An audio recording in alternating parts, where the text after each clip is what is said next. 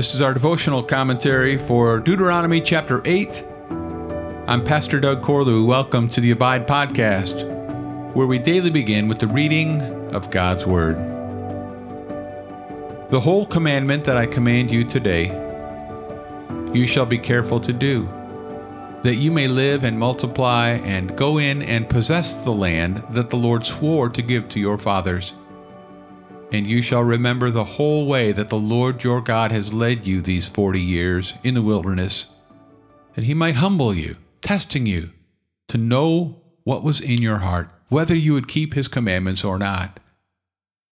And he humbled you and let you hunger and fed you with manna, which you did not know, nor did your fathers know, that he might make you know that man does not live by bread alone, but man lives by every word that comes from the mouth of the Lord. Your clothing did not wear out on you, and your foot did not swell these 40 years. Know then in your heart that, as a man disciplines his son, the Lord your God disciplines you. So you shall keep the commandments of the Lord your God by walking in his ways and by fearing him. For the Lord your God is bringing you into a good land, a land of brooks of water, of fountains and springs, flowing out in the valleys and hills, a land of wheat and barley, of vines and fig trees and pomegranates, a land of olive trees and honey, a land in which you will eat bread without scarcity, in which you will lack nothing, a land whose stones are iron and out of whose hills you can dig copper. And you shall eat and be full, and you shall bless the Lord your God for the good land he has given you. Take care, lest you forget the Lord your God by not keeping his commandments and his rules and his statutes, which I command you today.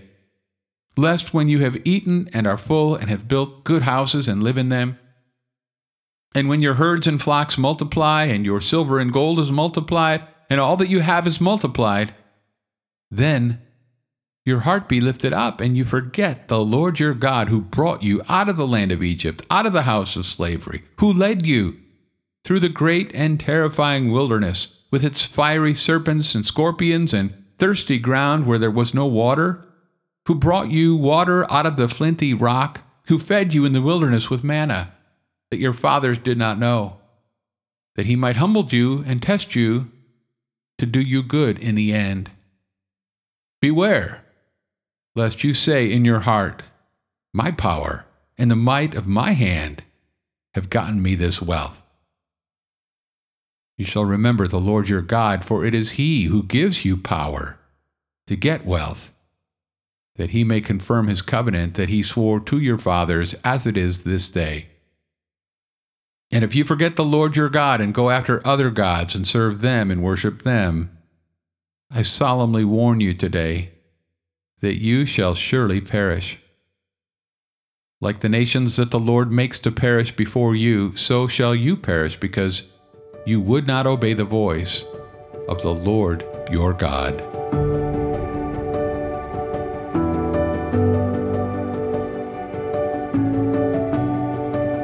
The wilderness years were hard.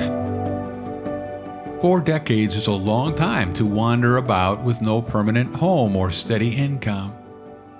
At one level, this experience was a punishment for Israel's rebellion against the Lord.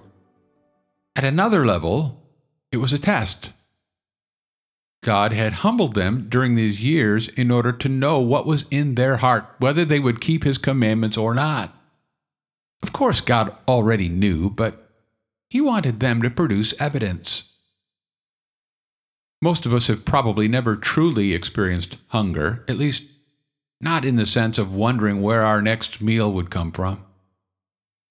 But more than likely, we have been humbled at some point by facing a need that exceeded our resources. It may have been a health challenge or a strained relationship. God humbled Israel by allowing them to face physical hunger, the most basic need of humanity. He could have given them everything they needed and more before they even bothered to ask. Instead, he let their stomachs growl, heard their prayers, and provided manna from heaven. The purpose, he says, was to teach them that man does not live by bread alone, but by every word that comes from the mouth of the Lord. In utter dependence on God, they learned to trust His life-giving word and look to Him for their daily supply. It's not always flashy. Sometimes God may simply keep our old shoes from wearing out. But the whole process is part of the Father's loving discipline, all with good purposes. We may wish to protest that such discipline is not really necessary, but God knows that we are all prone to pride and forgetfulness. We appreciate the good gifts God provides, but sometimes the gifts mean more to us than the giver. At some point, our hearts turn away from Him to become idolatrous. The Lord is bringing Israel into a bountiful land. There will be no shortage of water, crops, or minerals. They will be fully satisfied, lacking nothing. Even after those 40 years of discipline, the spiritual dangers will be great. Once they are settled in the promised land, enjoying considerable wealth, will they still acknowledge that they do not live by bread alone, but on every word that comes from the mouth of the Lord? The greater our wealth, the greater our temptation to become arrogant, crediting ourselves for the blessings we enjoy. We may conveniently forget that even the ability to work is a gracious gift from God. If deprivation is a test, abundance may be an even greater test. Take care, lest you forget the Lord your God. Thanks for listening to the Abide Podcast. For more information about Summit Church of Alta, go to summitefc.com. And I'll meet you again next time as we abide, living daily in the Word.